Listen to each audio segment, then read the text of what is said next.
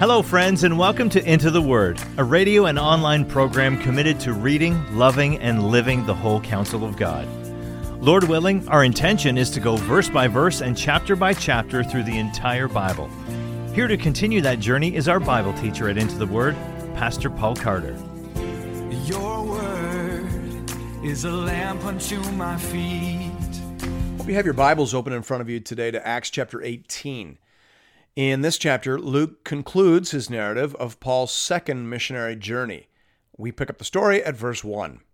After this, Paul left Athens and went to Corinth. Let's just pause here and notice a few things. Corinth was at that time the Roman capital of Achaia, in the same way that Thessalonica was the capital city of Macedonia. Whenever possible, Paul targeted cities that were important from a political or economic standpoint. He will preach wherever he is, but it cannot be denied that Paul appears to have prioritized certain locations over others. And we're going to hear about Paul's extended ministry in two strategic cities over the course of this chapter and the next. Paul spends 18 months in Corinth and then nearly 2.5 years in the city of Ephesus. Those were regional hubs, and the apostle believed that if he built up churches in those cities, then they would naturally take the gospel to their surrounding towns and villages. And indeed, that seems to be what happened. So, back to our story. Paul is in Corinth, verse 2, and he found a Jew named Aquila, a native of Pontus, recently come from Italy with his wife Priscilla, because Claudius had commanded all the Jews to leave Rome.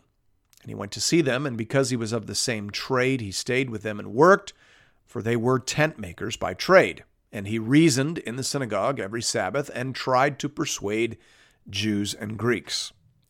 There are a few things here we should probably remark upon. First of all, Luke makes mention of a decree by Claudius to expel Jews from Rome. This likely refers to an edict from around AD 49 or 50.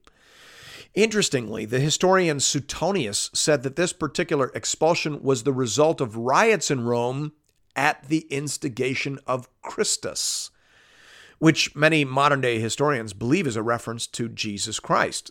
It seems that there were riots in Rome among the Jews over the identity and significance of Christ. And in order to keep the peace, the Jews generally, or those directly involved in the riots, were expelled from the city. As a result of these events, Aquila and Priscilla came to Corinth. Now, we should probably also say a word or two about Paul the tent maker. We should begin by saying that Paul was not opposed to gospel workers earning their living from their preaching and teaching. On the contrary, he says in 1 Timothy 5, 17 to 18, "Let the elders who rule well be considered worthy of double honor." That word honor actually means remuneration, tribute, payment, especially those who labor in preaching and teaching. For the scripture says, "You shall not muzzle an ox when it treads out the grain, and the laborer deserves his wages." So, obviously, Paul was in favor of a paid clergy.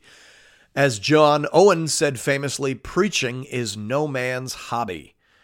Generally speaking, pastoral ministry is a full-time concern, and it doesn't leave a lot of room for other industry. However, while Paul did record taking gifts and receiving support from certain churches, the church in Philippi obviously being prominent among those, he nevertheless often supported himself by being a tent maker. So what do we make of all that? I think what we would be wise to say is that pioneer preachers, pioneer missionaries, should probably have the ability to support themselves, at least for a time, by means of some sort of skill or trade. Paul tended to preach where there was no church to support him. He tended to leave once the church was established and stable. So Paul's example is probably an appropriate reference for pioneer workers. And then Paul's teaching in 1 Timothy 5 is probably an appropriate reference for more established ministries. Lastly here, we should just notice that Paul is still holding to his general pattern. Verse 4 says that when he went into Corinth, he was initially to be found preaching in the synagogue. We pick up the story again in verse 5. When Silas and Timothy arrived from Macedonia, Paul was occupied with the word, testifying to the Jews that the Christ was Jesus. And when they opposed and reviled him, he shook out his garments and said to them, Your blood be on your own heads. I am innocent. From now on, I will go to the Gentiles. And he left there and went to the house of a man named Titius Justus, a worshiper of God. His house was next door to the synagogue. Crispus, the ruler of the synagogue, believed in the Lord, together with his entire household. And many of the Corinthians, hearing Paul, believed and were baptized. By the way, notice that pattern again. Believed and were baptized. And the Lord said to Paul one night in a vision, "Do not be afraid, but go on speaking, and do not be silent.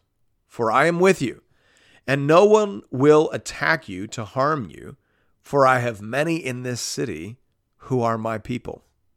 And he stayed 1 year and 6 months, teaching the word of God among them.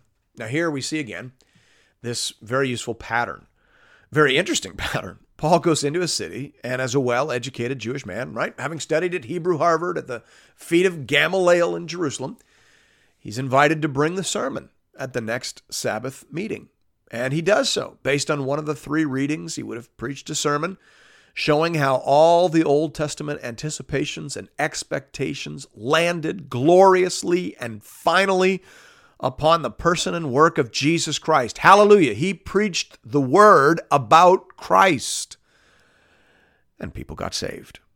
But of course, some people didn't. And some of them became very upset. So upset that eventually Paul was kicked out and barred from the Jewish synagogue. So he left. And he took a bunch of people with him. In this case, he actually takes the lead pastor with him. It says that Crispus, the ruler of the synagogue, believed in the Lord along with his whole family. Can you imagine that?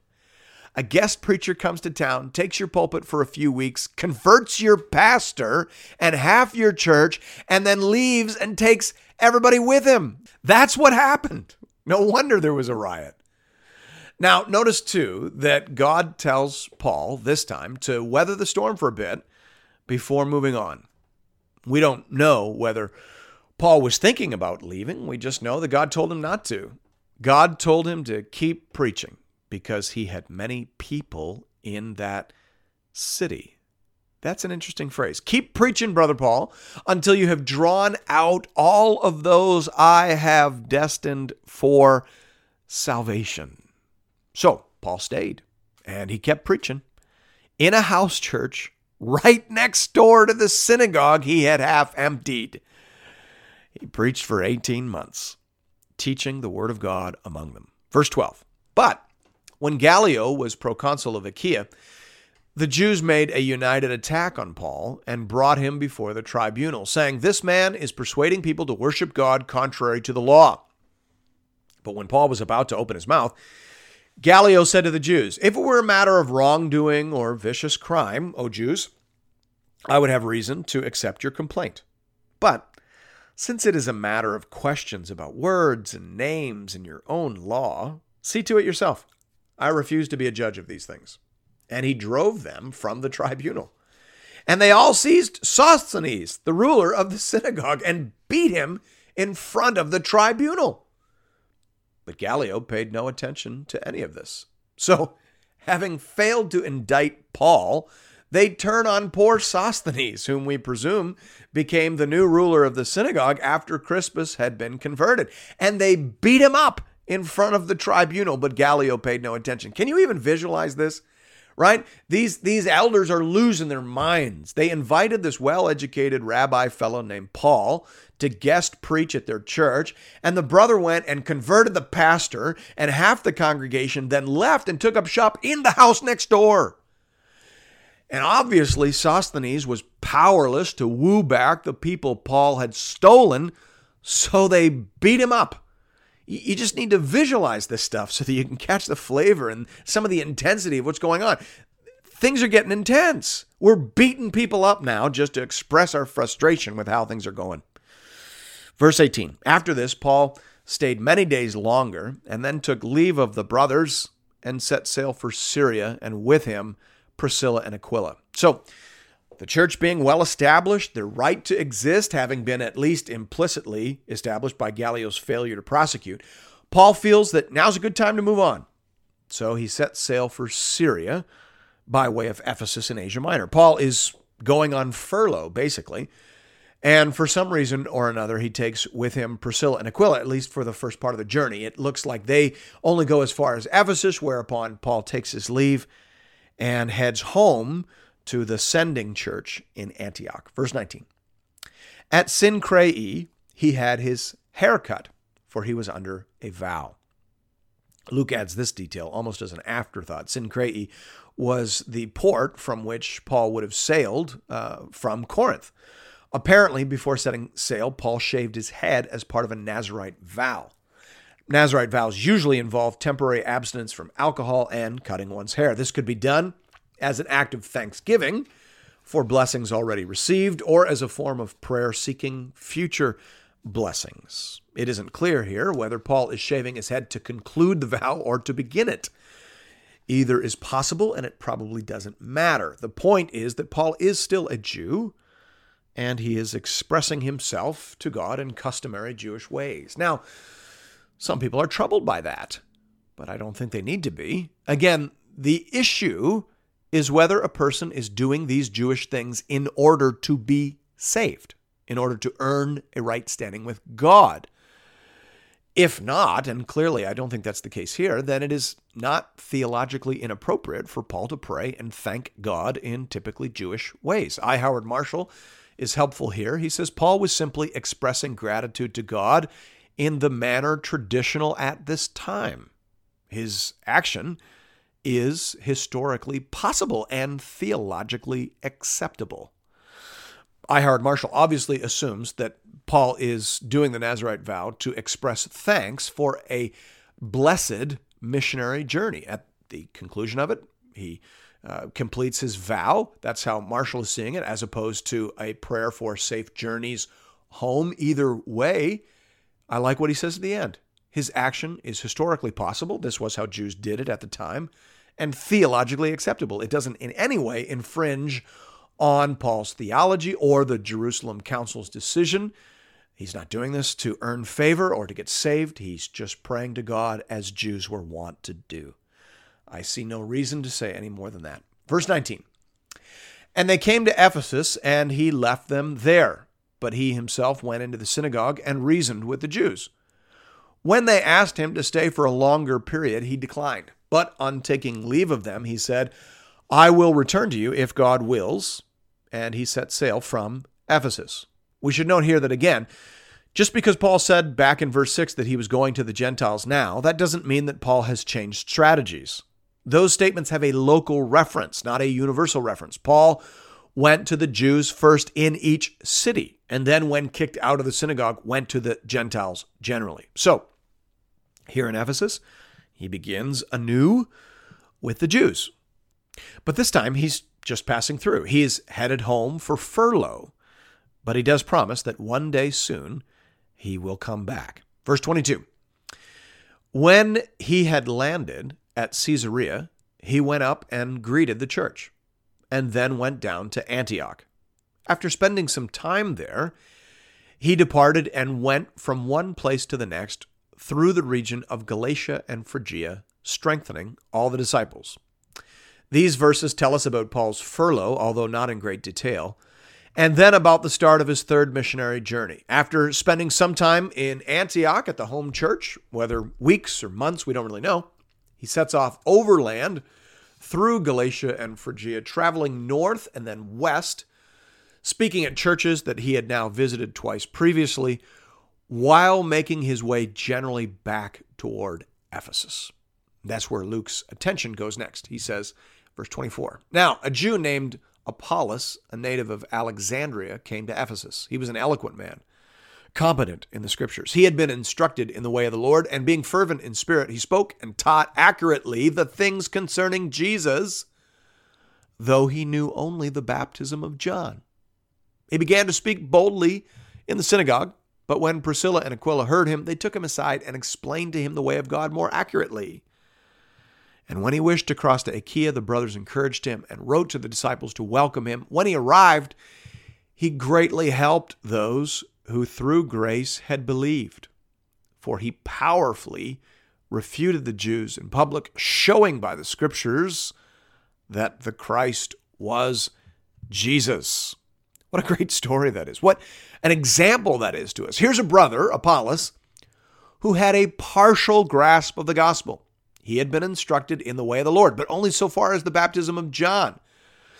Presumably, he knew that the Messiah was at hand and that people needed to repent in order to prepare for God's new work of grace. And he obviously knew that Jesus fit into that somehow. Luke says that he was teaching accurately things about Jesus.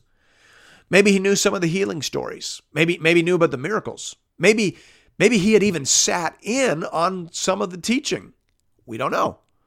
We know he was saying true stuff, but not enough true stuff. It would seem that he didn't understand the cross or didn't even know about the cross, what happened, what it meant, and he didn't know about the resurrection. He only talked about that after he had been mentored by Priscilla and Aquila. But here's what's interesting.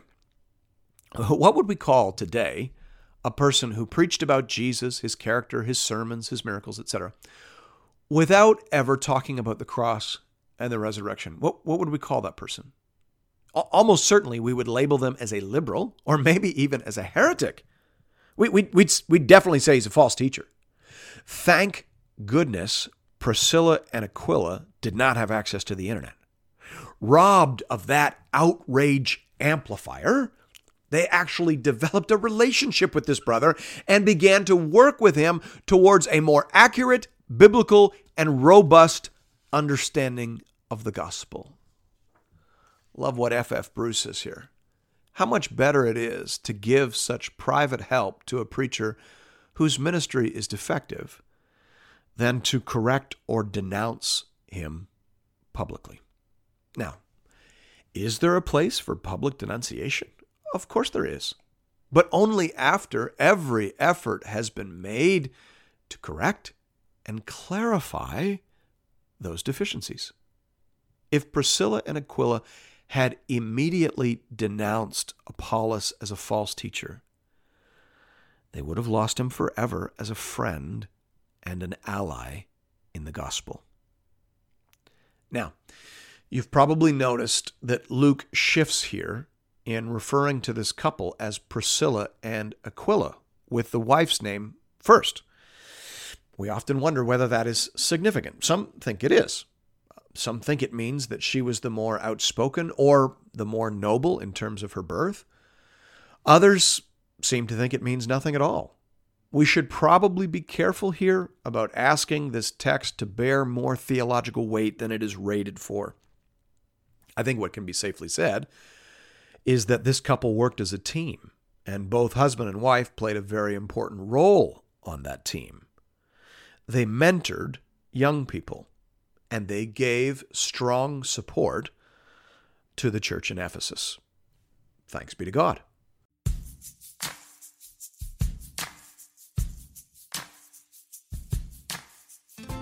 And thank you for listening to another episode of Into the Word.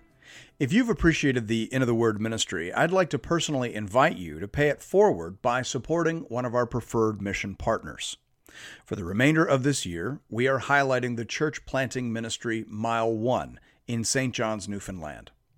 Newfoundland is classified as an unreached population, with less than 2% of people identifying as evangelicals. Mile 1 Ministries is committed to helping healthy churches plant other Bible-believing, gospel-preaching churches. Here at Into the Word, I only promote ministries that I have firsthand, on-the-ground experience with. Mile 1 is bearing fruit and is being led and stewarded by people that I know and trust. If you'd like to make a contribution to this important ministry, you can do that by visiting the Into the Word website at intotheword.ca.